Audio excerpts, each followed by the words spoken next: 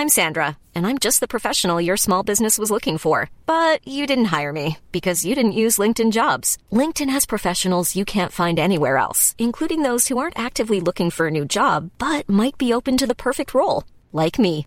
In a given month, over 70% of LinkedIn users don't visit other leading job sites. So if you're not looking on LinkedIn, you'll miss out on great candidates like Sandra. Start hiring professionals like a professional. Post your free job on linkedin.com/people today.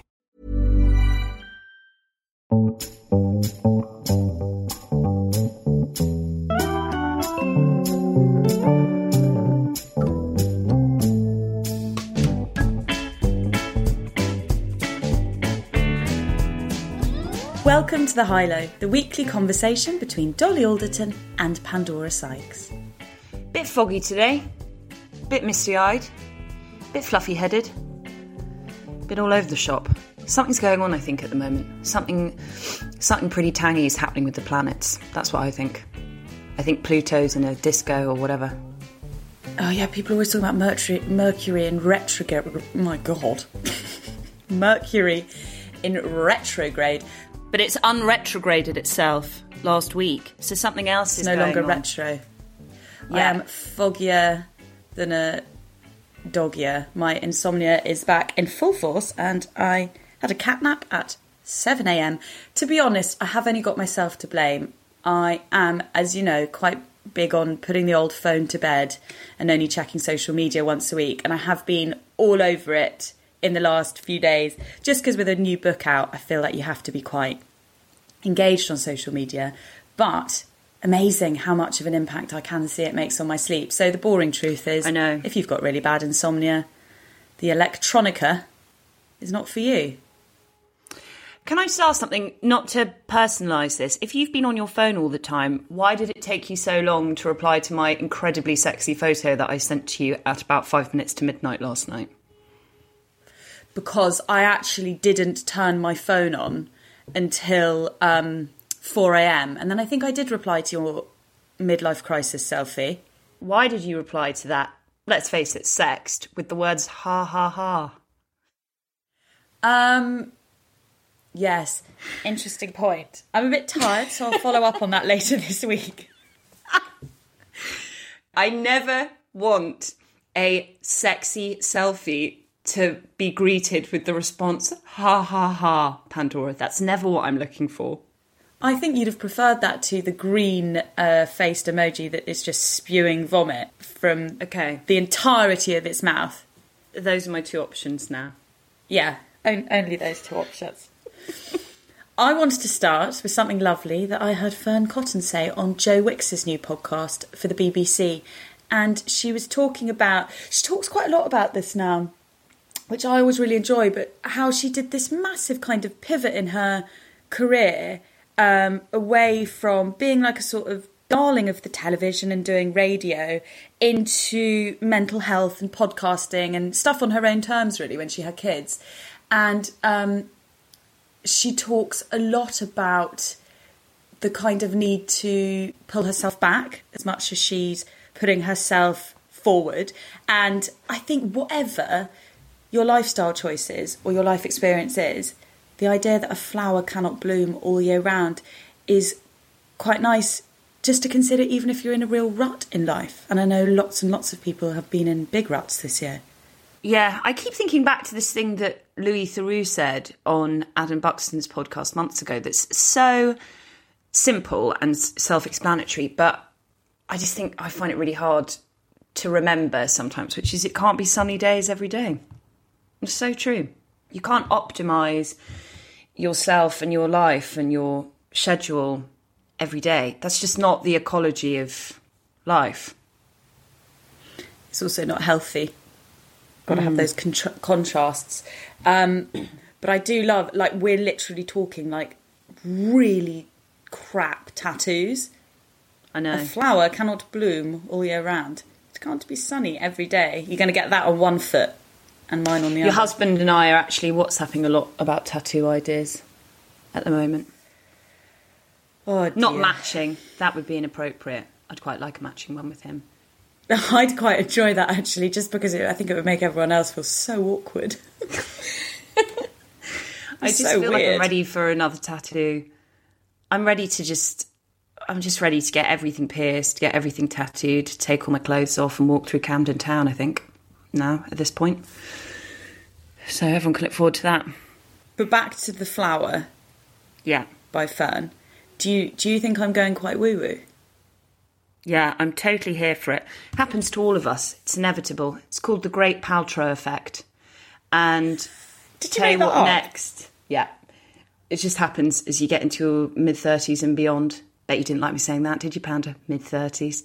Girlfriend's got to get a piece of rose quartz and put it under her pillowcase, because I've been doing that for 2 weeks, and let me tell you, I'm a different woman. That's like a pea under your pillow. Do you not feel the rose quartz? Maybe you're a different woman because it's severed your brain through your pillow. No, I just sometimes put my hand under it. You. I put my hand under the pillow in the middle of the night and I just feel this cold little lump of rose quartz and I hold its hand. I need a holiday, I think. In lieu of a holiday, why don't you have a scroll on Instagram? Well, interesting you should mention Instagram, Panda. I saw something on Instagram last week that was so pleasing to me, and I've since tried to find it and can't find it. So part of me thinks maybe this was a fever dream. I think more likely it is that Gemma Collins deleted it. Basically, I saw a screenshotted image of a change.org petition, I think, that said, "Please stop Mike Tyson from wrestling with a great white shark." And underneath was this incredibly impassioned caption from Gemma Collins about animal rights. And the post is now gone. I think a lot of... Oh, yeah, that was the other weird layer to it. Gillian McKeith of Perfect Poo fame. Yes. Commented underneath saying, "Gemma, I think this is a joke." The whole thing was mad. Maybe I did dream this. Maybe this was the work of the rose quartz and Pluto doing the hanky-panky. I do think I did see it, but anyway, it's now no longer there and I can find no trace of it on the internet. But Gemma Collins was very outspoken about how she felt that Mike Tyson shouldn't wrestle a great white shark. They don't even have hands, so how would they wrestle? Is there anything on Google? Let me look. Is there anything about Mike Tyson and a great white shark? Yeah, here we go. Metro, my favourite newspaper. Mike Tyson set to fight a great white shark to kick off Discovery's Shark Week. The former heavyweight champion, who's been dubbed the baddest man on the planet, will take on one of the world's most dangerous animals for the ultimate showdown. I just don't understand how that's ethical. Tyson versus Jaws, Rumble on the Reef. Beyond ethical, logistically, how is this going to work? Well, that's absolutely bonkers, to be honest. As a fellow Devil Wears Prada enthusiast, I think you will appreciate this TikTok I was sent by a listener. You're not wearing a mask or staying home. You don't understand science. No. It wasn't a question. And in the video, the TikToker, is that what you call them, looks identical to Meryl Streep, and she does all of that amazing kind of waving and flicking of her hands. It's really That's good. So good. Don't worry, I have not downloaded TikTok. I was merely sent the video content from it. I cannot cross that frontier. Yeah, I've said it before. It's not for millennials, and I just find it so cringe when millennials try to be groovy on TikTok. Speaking of great dames, I've got a brilliant news story for you from the past, Pandora. Love the past, can't get enough of the past. And I don't actually know where it dates from. Imagine Victorian times. And it's a report on a girl who I quite like the sound of. The headline is, "A Chelsea girl breaks the record." A fat and blushing girl from Chelsea has broken the record at Marlborough Street. Her complaint was rum and coffee, and her actions showed how fearfully strong that Chelsea coffee is. When the clerk of the court yesterday asked the honour of an introduction, she said her name was the same as it was before, but he could not remember it, and it had slipped from everybody's memory and continues in a state of slip. It ought to be preserved, however, because the recording angel of the law had all these memoranda against her. 1, she got drunk. 2, she got ever so much drunker. 3, she got fired out of a restaurant near the Haymarket. 4, she reached for the constable's eye with her shoe, which she had in her hand, and the constable's eye is all wrong. 5, she threw herself on the pavement and had to be taken in with the official van. 6, she hit the constable again and knocked his helmet an illegal distance. 7, she rolled all over the street and part of her clothes came off. 8, in riding to the station, she yelled and she yelled and she yelled. 9, she drew pictures on the wall of her cell with a button hook. 10, they were bad pictures, and the damage to the walls is 2 shillings 6 pence. This was a large order for the bookkeepers of justice to figure out, but they made the whole bill £1, 2 shillings and 6 pence. Good time, gal. With a button hook. I know. So good. The last dispatch I have from the acres of the internet this week is Lucian Freud's response to the journalist Lynn Barber's request for an interview, which is in letters of note, and I found it via the writer Sophie Hayward's Instagram. This is from 1995. Dear Mrs. Barber, your letter to me is based on the assumption that there exists some reason or need for you to interview or write about me. I do, as you rightly suppose, occasionally eat something and go to the dentist, but that is some way from agreeing to be shat on by a stranger. Sincerely, Lucian Freud. And I think I remember reading that she framed it and put it in her downstairs loo, although I might have embroidered that. I think she did. You would, wouldn't you? Absolutely would. I just love the turn it takes. It's quite gentle. And then shat on by a stranger. And then, as Sophie Hayward, who does celebrity interviews all the time, writes in her caption, I mean, he's not wrong. Also, I love that you can tell that Lynn Barber had obviously been quite dogged with him. He's obviously said, I don't have any time. And she obviously said, well, I'm sure you eat or go to the dentist. You're right. They must have had quite a petty yeah, exactly. exchange about how he did sometimes leave the house or speak to other people. If anyone enjoyed that and wants to know more about Lynn Barber and the relationships that she's had and the interactions she's had with the enormously famous people that she's interviewed over the years, I think the reason I know about that letter is it's in her memoir, which is called A Curious Career, which I'll link to in the show notes. And if you're interested in the celebrity interview or how journalism has progressed in the last 40 years, it's such a good book, and it's full of really juicy little tidbits like that.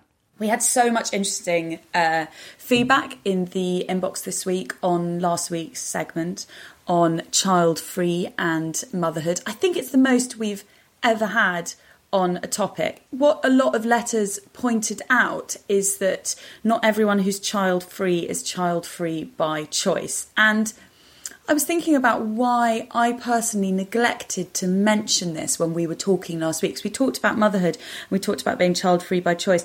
And I think the reason why I maybe omitted, very possibly to the detriment of the conversation, omitted that is because I felt like there's always the assumption that people are child-free not by choice. And so talking about the conversation as child-free by choice felt like a necessary correction. But I understand that then left some people feeling completely left out and unseen. Yeah. So a few listeners wanted to be clear that being child-free is not always a choice. And I want to caveat that these listeners are talking about biological motherhood. Adoption is not included in these letters.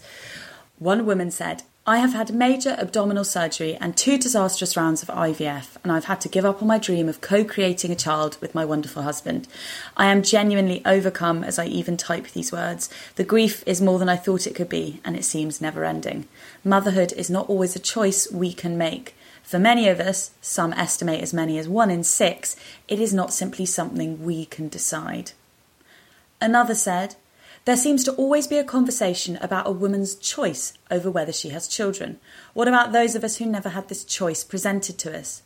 I never made an active choice over career or motherhood. In fact, I would have loved to have children. But at the age of 44, I've never been in a stable relationship and children seem less likely. Other listeners wrote in about making difficult decisions and how they feel about them. I'm a 33-year-old woman and I don't think I want children. I'm in a happy long-term relationship and I'm always so surprised at how genuinely uncomfortable it seems to make others feel.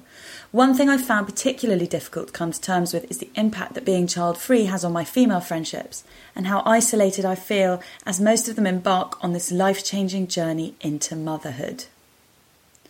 And several women shared their perspectives on whether women should elicit pride in public about a drug-free birth. So brief recap, I mentioned that I had read a tweet a little while ago about a woman who had said that she was proud of herself for having a natural labour or a drug-free labour. And someone had replied saying that shamed women who had not had a drug-free labour.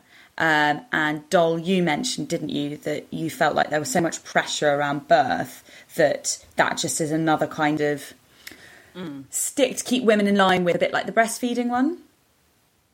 Yeah, I think it's a more general note about the demands that are put on women at every turn of their life, really, at every rite of passage. And it is often at the detriment of their physical or mental health. So while I think she has every right to feel, pride about that experience and, talk about it, I don't know if it's helpful to load it into the very public discussion about it, is all I was saying.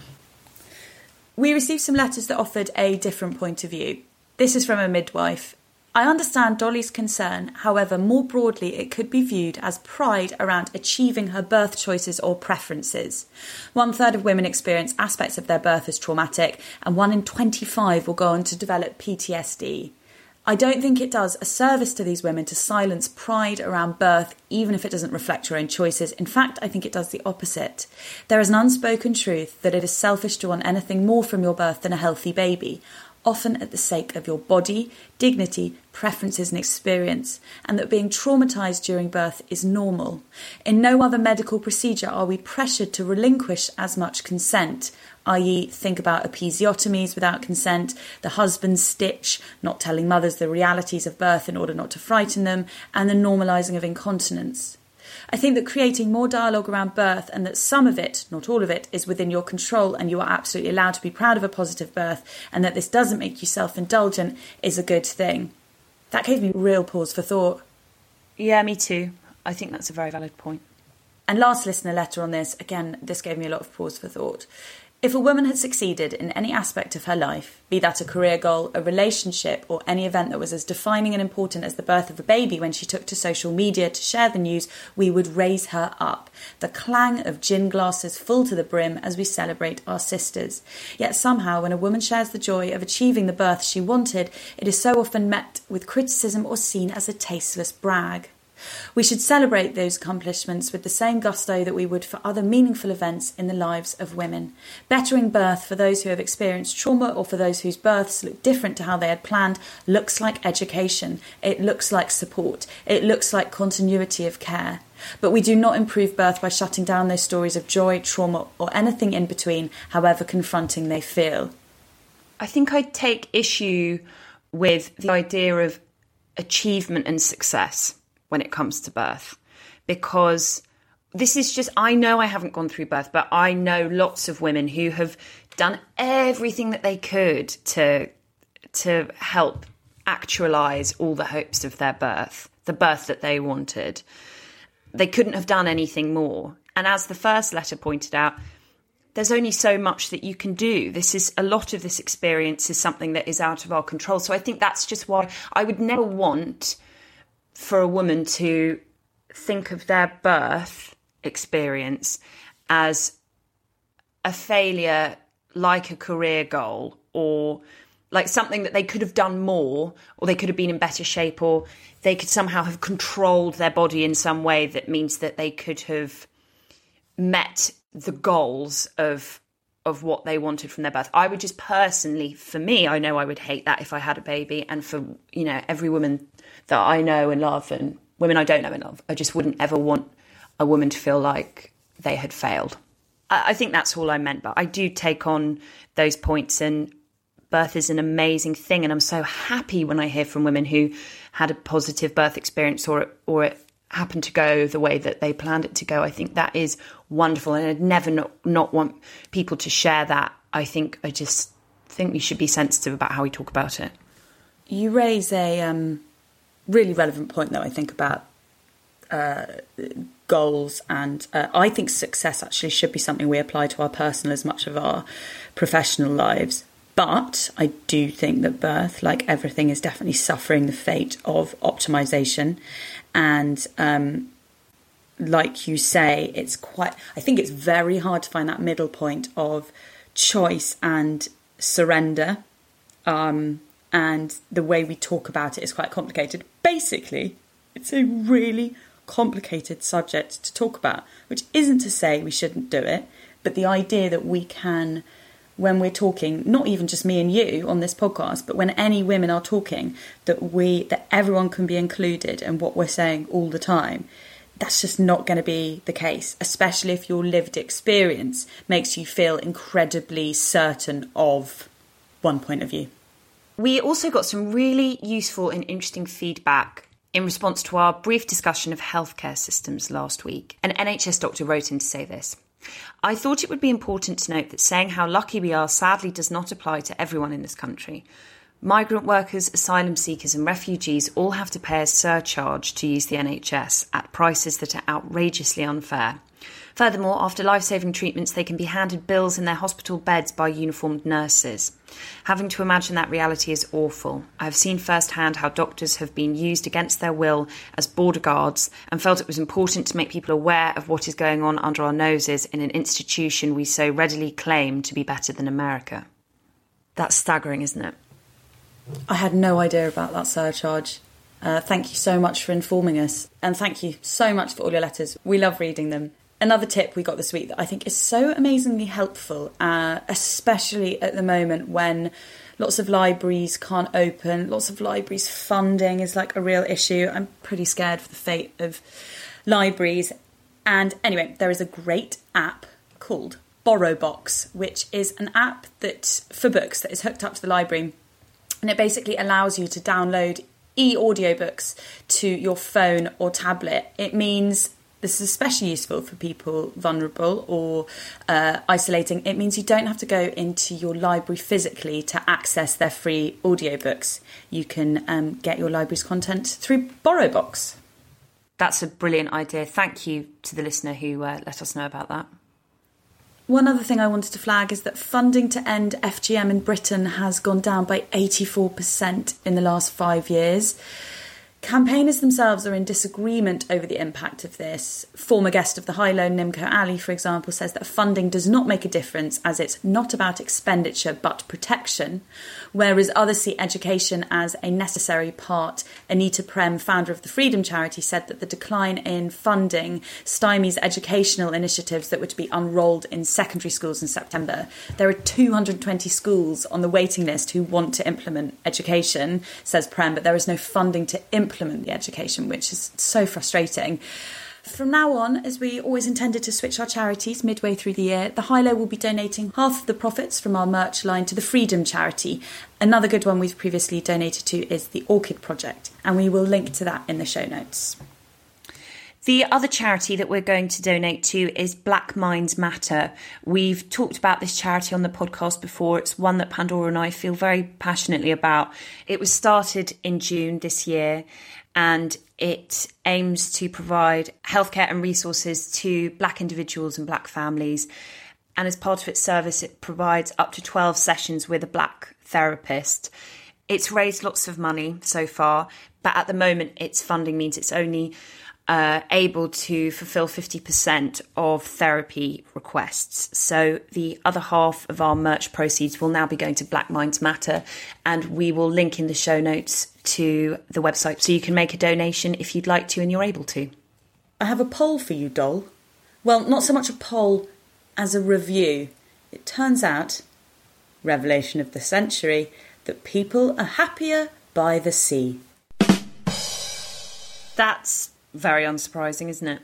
So, according to DEFRA, people who live by the sea have better mental health than those who are farther inland and do more physical activity in what is known as the blue gym effect.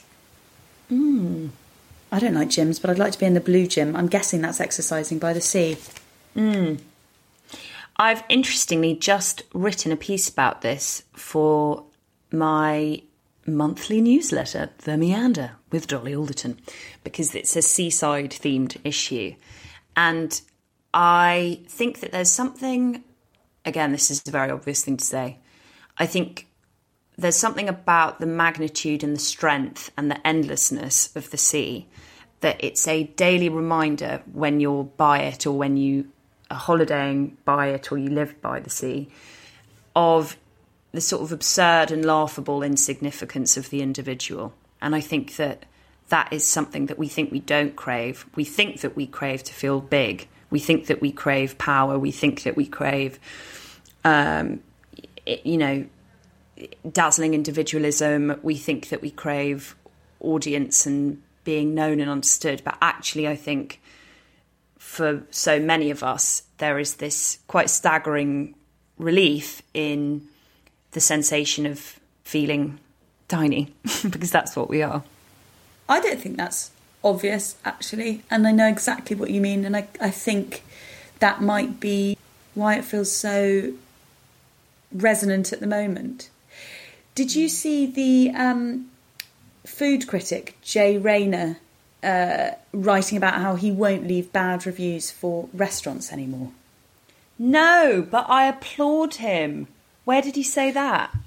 So I heard about this recently, a couple of weeks ago from a friend, and then I actually just read something this weekend where he said he's talking about how restaurants are really in trouble, not just from the kind of dry season of the pandemic, but also, I don't know if you've seen that loads of people aren't turning up for their bookings. So Tom Kerridge ranted about the failure of 27 people to show up one night last week at his restaurant. And that has led to suggestions that diners be charged deposits when they book. And I don't think that's an unfair suggestion, actually, if it's the choice between restaurants surviving and closing. Anyway, he writes, I've decided that for the foreseeable future that there will be no negative reviews. If I come across a duff place, I'll simply chalk it up to experience and move on to somewhere better. I think that's great. I also think as well, I think it was him or maybe it was Marina O'Loughlin said, it also feels so unfair that the tradition of restaurant review is that you review the restaurant in its infancy, but a restaurant isn't really a restaurant until it's on its feet. That's such a good point. Like, you can't really understand what a restaurant's like rituals and atmosphere and service is properly until it's, a proper business that's running and has a community, after a year maybe. I think it was Marina who said that restaurants should be reviewed after a year. Yes, because that is really one, like when you're reviewing books and films, you don't actually need to be swayed by audience response. That kind of needs to be made on its own merit, doesn't it? But a restaurant that's such a reciprocal relationship. A restaurant comes alive by its customers and as you say, by its routines. I really liked the decision he made because that's actually always been my MO in the main on the high-low, and people have sometimes questioned that we only talk about stuff we love, that's not particularly rounded criticism, but my theory's always been that there's a million different ways for things to flounder in the world now. I think critique is out of control, especially online, and that's just not something I want to play a part in. If I don't like a book, I don't mention it, and same as Jay, I move on to something better. Yeah, and I also think as well that my favourite type of conversation and journalism and radio programme and features journalism and culture journalism is someone talking passionately about something that's really engaged with them. It's why Desert Island Discs is so good and why I fucking talk about it all the live long day. Because passion and connection to stories and pieces of art and pieces of work, I just think is endlessly fascinating and stimulating to listen to.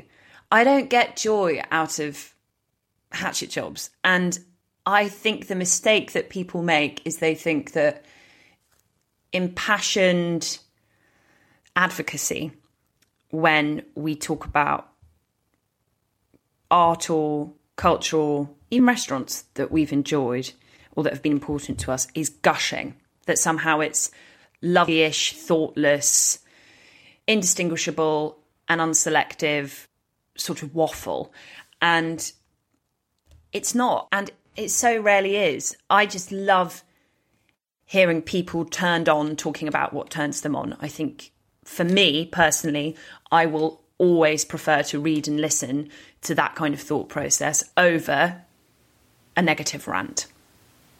I just think if you don't like something, not mentioning it is, that's not a point in itself, but that's a mark. Yeah, exactly. Yeah, exactly. Well, speaking of impassioned speeches, I have got a treat to recommend our listeners. For any of our listeners who read and loved Fleischman is in Trouble by Taffy Brodesser-Akner, you are going to adore this. Fleischman is in Trouble was one of my favourite novels of recent years.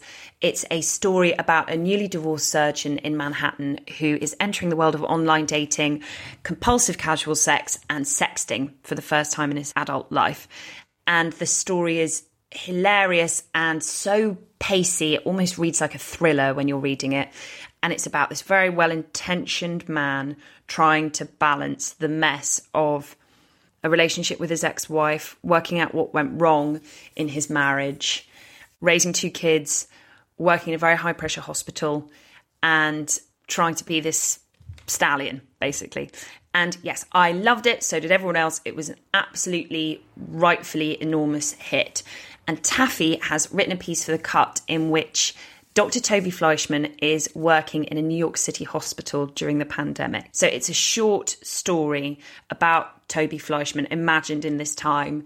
And she manages to look at so many ways the pandemic has affected a city's population and weaves in so many little stories. It's dense with characters and experience and anecdotes, but it doesn't feel like it. I just loved it, and I could read Taffy's fiction forever and never get bored. So this is a section from the short story where Dr. Fleischman has just met a patient called Ira who has jaundice.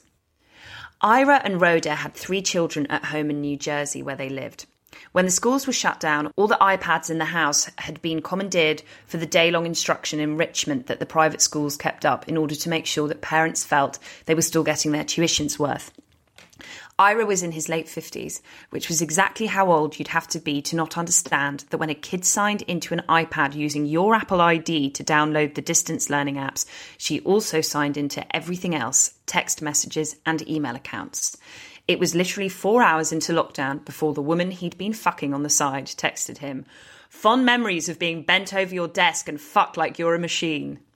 His daughter saw this and began to cry. She was 11. She didn't know what she was looking at, but she knew to cry. Rona, trying to figure out how to set up a conference meeting for their 9-year-old, came over to see what the ruckus was. Now, 2 weeks later, Ira was praising God for this bout of jaundice because it got him out of the house from a wife who had not experienced the catharsis of filing for divorce only because the courts were not yet online and was therefore letting him have it on the hour. "The quarantine is going to shine a light, my friend," Ira said. "It's going to show everyone exactly who they are and where they stand. And then you know what's going to happen?" He shook his head at himself in the mirror. "When it's all over, we're going to forget how to live in the dark again." "Maybe that's good," Toby said as he made notes on Ira's chart, because that felt like a thing you should say. Ira made a disgusted noise that involved a rush of air being extinguished from his nose. He never stopped looking in the mirror. "You have no idea how important the dark is, my friend." So that's just this brilliant little exchange between him and one of his patients. That just appeals so much to anyone that loves Fleischman, doesn't it? Just the Apple ID login. She didn't know why she was crying, but she knew to cry. It's so deliciously cynical and sharp. And Taffy just does this amazing thing in this piece, which is, a moment of history. This short story. This is a capsule for this time, told through this incredibly popular character, fictional character. But she peppers the details of the pandemic and its knock-on effect into every sentence and every word of the story, but it doesn't feel constructed and it doesn't feel heavy-handed. It just feels like this really full account of all the ways you haven't even, the fact that he can't even file for a divorce because all the divorce courts aren't online yet. Just these tiny details that make it so evocative. I haven't read many short stories that have been written set in the pandemic either. No, me neither. Because she'll have had to write that very, very quickly, the turnaround. Yeah.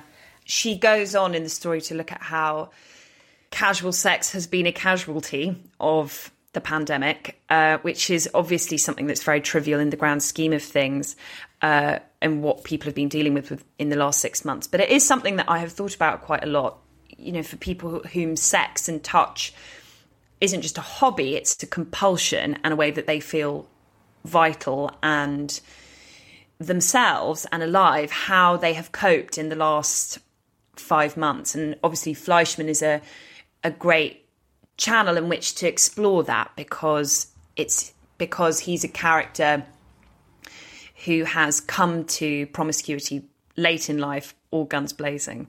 So this part of the story describes Fleischman having an encounter with a nurse who works at the hospital. Meanwhile, she'd gotten some lube from a sonogram machine, a blue jelly that made a farting noise when she squeezed it from the bottle. It was all so clinical, he couldn't bear it. He took her wrist and said, "I'm not sure this is working." They were the kind of horny that was born of sadness and fear, the worst kind of horny. So much so, they couldn't even get it right. Nancy had nodded despairingly. How fast people can go from being dirty to being despondent. And he'd worried that he'd broken some kind of unspoken code about the secret hospital hookup. That you're never supposed to acknowledge it or speak of it. And for the love of God, you don't stop it midway. It was important to keep this up because nearly 80% of sexual encounters among doctors at a hospital are about the immediate need for an expression of vibrant health and vigour in the face of disease. The only defiance a person could cling to after seeing some of the things they saw. He should have just pretended. That is a graphic little excerpt for our listeners. I know, and I just loved that thing about that being the worst kind of horny. I think that's so well described. Despondency just round the corner. Yeah. And then just the last bit I wanted to read, because I think it's another just perfect description of this unprecedented time, is when he's just had to deliver some sad news to a patient. He wheeled Felix out himself. He'd wanted to hug him then, but hugging was extinct. Handshakes were over. We were now fully separate from one another, scared of closeness. The normal ways Toby had of dismantling the alpha-beta structure of the doctor-patient intimidation cycle, a high five, a hand on the shoulder, those things were over. Everyone was alone. Wow, I can't wait to read her next one. Me too. Me too. I just absolutely love her writing. I'm Sandra, and I'm just the professional your small business was looking for. But you didn't hire me because you didn't use LinkedIn Jobs. LinkedIn has professionals you can't find anywhere else, including those who aren't actively looking for a new job, but might be open to the perfect role, like me. In a given month, over 70% of LinkedIn users don't visit other leading job sites. So if you're not looking on LinkedIn, you'll miss out on great candidates like Sandra. Start hiring professionals like a professional. Post your free job on linkedin.com/people today.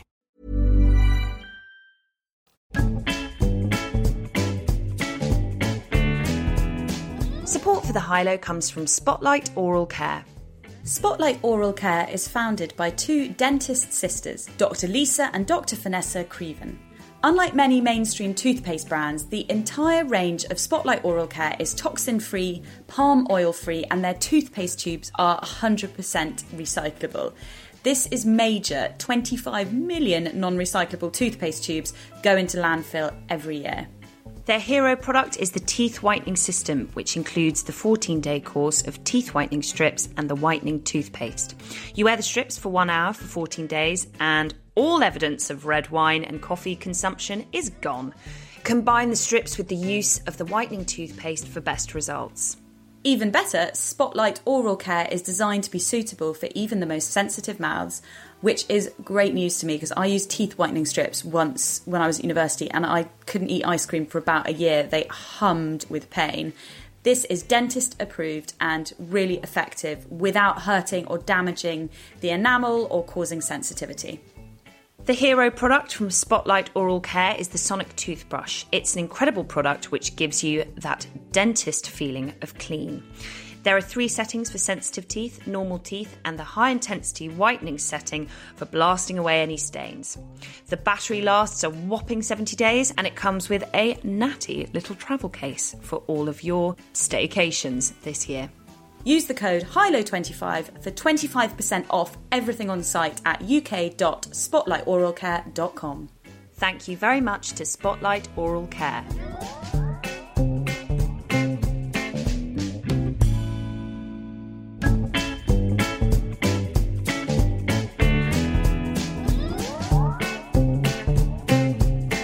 What have you been reading, Panda? So I've been reading The Weekend, which is a book by Charlotte Wood all about a friendship circle of women in their 70s. There's been quite a lot written about this book. It's definitely one for you, Doll. It's about 3 women in their 70s, the disappointments and cruelty. I think it furthers our conversation that we touched on last week about how old people are portrayed in life and love in a really interesting way. So, brief synopsis. 3 women in their 70s go to the beach house of a recently deceased friend, Sylvie. It's set in Australia, to clear out her house so that her daughter can sell it. The 3 women are Jude, who's a very polished and brittle woman who is maintained by a man she's been in a very long-term relationship with. Wendy, a really successful feminist writer, kind of like the great feminist writers of the 70s, and is now sort of quite pitiable and forgetful and has this tragic old dog called Finn who she really should put down, who's kind of quite a clunky metaphor for ageing. And Adele, a struggling actor who, it's really intriguing. At first, Adele she sees herself as this incredibly beautiful, well-dressed woman who's just fallen on hard times. She's just broken up with a partner and she's got no money at all, but she very much sees herself as still kind of this quite contained, very beautifully preserved woman. But then you realise at a point that you're just seeing Adele through Adele's eyes, and that's not what Adele looks like. And that was actually shocking to read. It was done with this incredible sleight of hand. And there's a line I think you'll love about Adele and her kind of inability to retain connections and jobs and material goods and money. Artistic poverty was romantic when you were 30. It was after 50 that people began despising you for it. That's very clever. What I found really radical about this book is that there is kind of bodily developments or the letdowns of old age are not neglected. There are bits on, bad backs and sore hips and grey hair and dangly boobs and no longer being fertile and all of those things. But they are, I would say, almost secondary to petty issues that we always think are the preserve of younger women. So a friend being pissed off with you, or someone not paying you attention, or a meal not being good, or people not texting you back. And it feels really radical because you do not read that about people in old age. They're supposed to only care about the big things. And they're supposed to lecture us foolish people in our 20s and 30s about how we really shouldn't be worrying about the little things and they won't matter when we're older. And again, I think that going back to what we were saying about understanding the sexuality of people over 50, that's an example of fleshing out older characters. Like, of course they continue to be petty. Of course they continue to be bothered by the things we're bothered about. What's really interesting, though, is they don't see themselves like that. So Adele is looking back on all the kind of hurts because these women have been friends for such a long time. She's looking back on the hurts of the past. And I thought this was a really wonderful way of putting it. What were all those hurts back then? Adele couldn't remember. though there was a time when she would keep track of every one. She would store them up and ponder them in her heart. Was that the expression? Something biblical. Whenever she was lonely or miserable back then, she would take them out and count them. All the times she'd been slighted or patronised. The times she sat in the toilet crying while her dearest friends laughed together and talked, so avid, so brave, and Adele was an ugly little mouse hiding in the toilet weeping. It gave her a sort of comfort back then to feel like she'd been wronged. There was something exhilarating, life-giving almost, in the depth of that feeling. There were fights and phone calls, vengeful letters, condemnations and accusations. It was all so exhausting when you looked back. However did they have the energy? They were all mad. I really like the sound of these characters. It did make me feel, and I'm sure this is not the same for everyone in their early 20s or in their teens, actually more in my teens, that there was much more counting of there, wasn't it? Like so-and-so's cross with so-and-so and so-and-so's not talking to so-and-so. Another thing I loved and really wanted to highlight about the book is that, again, when I've read about older protagonists, is that motherhood tends to feature quite heavily. And in The Weekend, unusually for a book about 4 women in their 70s, motherhood and children feature very much as a side order rather than the main, and only then really is something that has brought one of the characters rather a lot of disappointment and pain, and would write something that I've been trying to articulate for so long, so utterly perfectly, about motherhood and the work, the professional and economic work being intertwined. The children were part of the work, and the work was part of being their mother. That was the point of everything she did, the inseparability of women's intellectual and emotional and bodily labour. You could see it as a burden or a blessing, but the aim was integration, not conquest. I really recommend that as a beach read, or a summer read, or a garden read, or a not leaving your house read. Back of the bus read. Yeah, so I think that's, as you said, that is something that we're finding the language for more now. Like I remember hearing Greta Gerwig say it's astonishing to her that raising members of society, that somehow that has become diminished work. Yeah. Just because it's not economically valued, because it's sort of, it doesn't contribute to the GDP, but it should, because no one could earn any GDP if there weren't people raising citizens like the next generation. Yeah, and that, you know, but beyond like the industrial notion, like that's the fabric of society. That's like, these are the makers of that fabric, you know, and to be able to see that job as a parent as something that is as important as the work we do elsewhere is so self-explanatory. Any bits of journalism you'd love to highlight this week? Yes, I want to talk about Annie Lord's new dating column for Vogue. I've talked about Annie Lord's writing on the show before. I'm such a massive fan of her writing on love and sex and dating and intimacy and men and women and all the hinterlands in between. She's such a talented writer. I love how she draws on her own life sparingly and poetically, and there's something really raw about her writing, but she's also really funny. The scenes that she paints are so recognisable.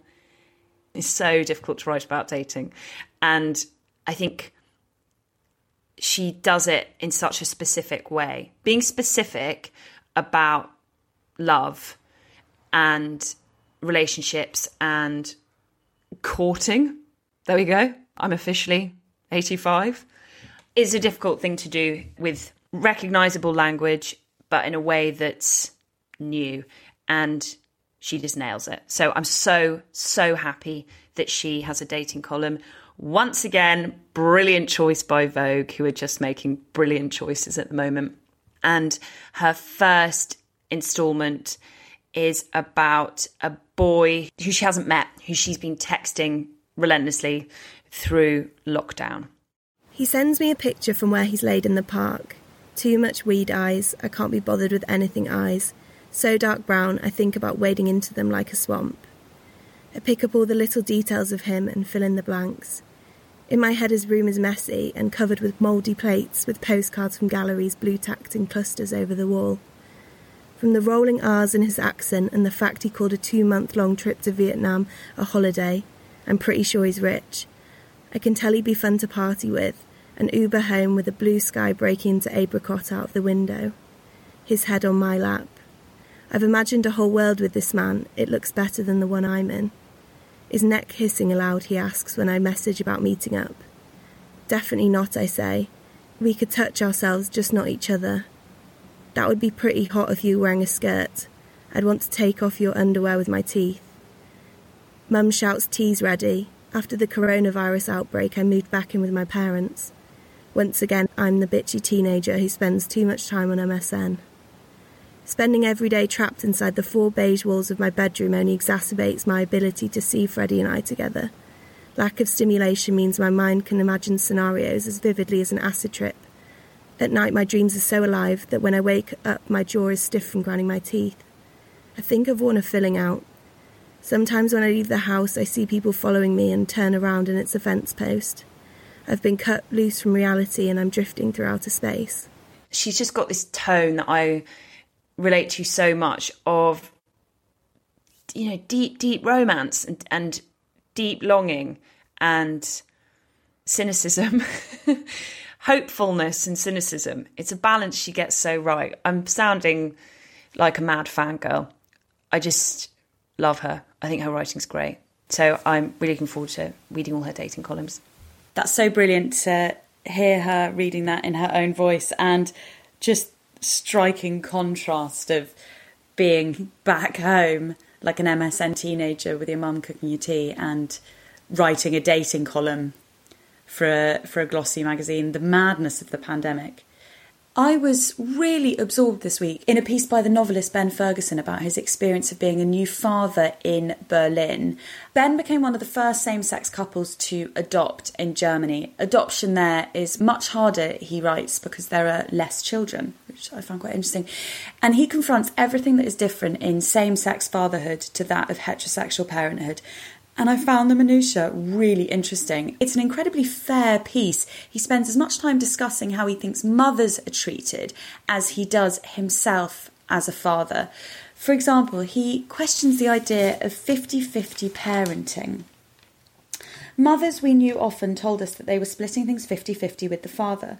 When they described their weeks, it turned out that they meant 50-50 in the evenings and at weekends, and usually mothers did all the feeding. As the mother was the constant, she inevitably became the only one who could comfort the child. So she was still doing more parenting, even when the father was around. He also talks about how the criticism levelled at new parents is specifically against mothers in his experience, not fathers. When my husband and I feed our baby in public, we are treated like heroes. Granted, neither of us is offending anyone's delicate sensibilities by bearing a breast, but however loud we are, however much room we take up, or tepid water we order in cafes, we receive only supportive smiles. Mothers can do everything right, but be told they are doing everything wrong, whereas we are congratulated for doing the bare minimum. That's not to say, of course, that as a father, and particularly as a two-father couple, that everything always works in his favour. He writes very pithily about the daily assumptions that a man cannot be the primary caregiver, like the buggy loading bay at his apartment building, which he's told is for mums, and he says, "Oh, is that for dads too?" When people think his son is saying mum when he's actually saying yum, and the nursery applications that cannot be accepted in Berlin without a mother's name. I'm just really glad, again, to have read this the week after we had that discussion and really continue to have that discussion today about the lenses through which we see mothers and child-free and parenthood as a whole. And Ben's piece feels like such a valuable addition to the conversation. I'm so interested in what he has to say. And I thought the payoff actually was gorgeous. I just wanted to end on that, as I think you'll really like it, Dol. Some comments hint at change. There is the well-meaning but misplaced, "I always think a baby needs a mother's breast, but look how happy he is." And from an old Polish builder came the surprisingly tender, "Baby has 2 papas?" We were battling with the rain cover from the pram as we sheltered from a storm in a doorway. We nodded. He squinted and sucked at his cigarette. "Lucky baby," he said. Aww. It's such a lovely that's piece. So beautiful, that payoff. Yeah, I'll definitely read that. It's something that I'm woefully uninformed on. I feel like there's so little that I've sought out and read about same-sex parenting, and we need to normalise it and we need to understand it. It's why I love Jen Brister's book so much. I love this piece because I feel like often when people write kind of from very personal experience, it's just that, it's their point of view. I don't often read pieces which are as kind of self-aware and observant and interested in, you know, well, this is a pro for you and this is a pro for me. You know, it's an incredibly balanced piece, and he's obviously in it so totally because of his experience, but he also takes himself out of it at certain points. I think it's a real skill. I absolutely love this piece, and I learned so much from it, and we will link as usual to that in the show notes, and we'll put it up on the High Lows Twitter.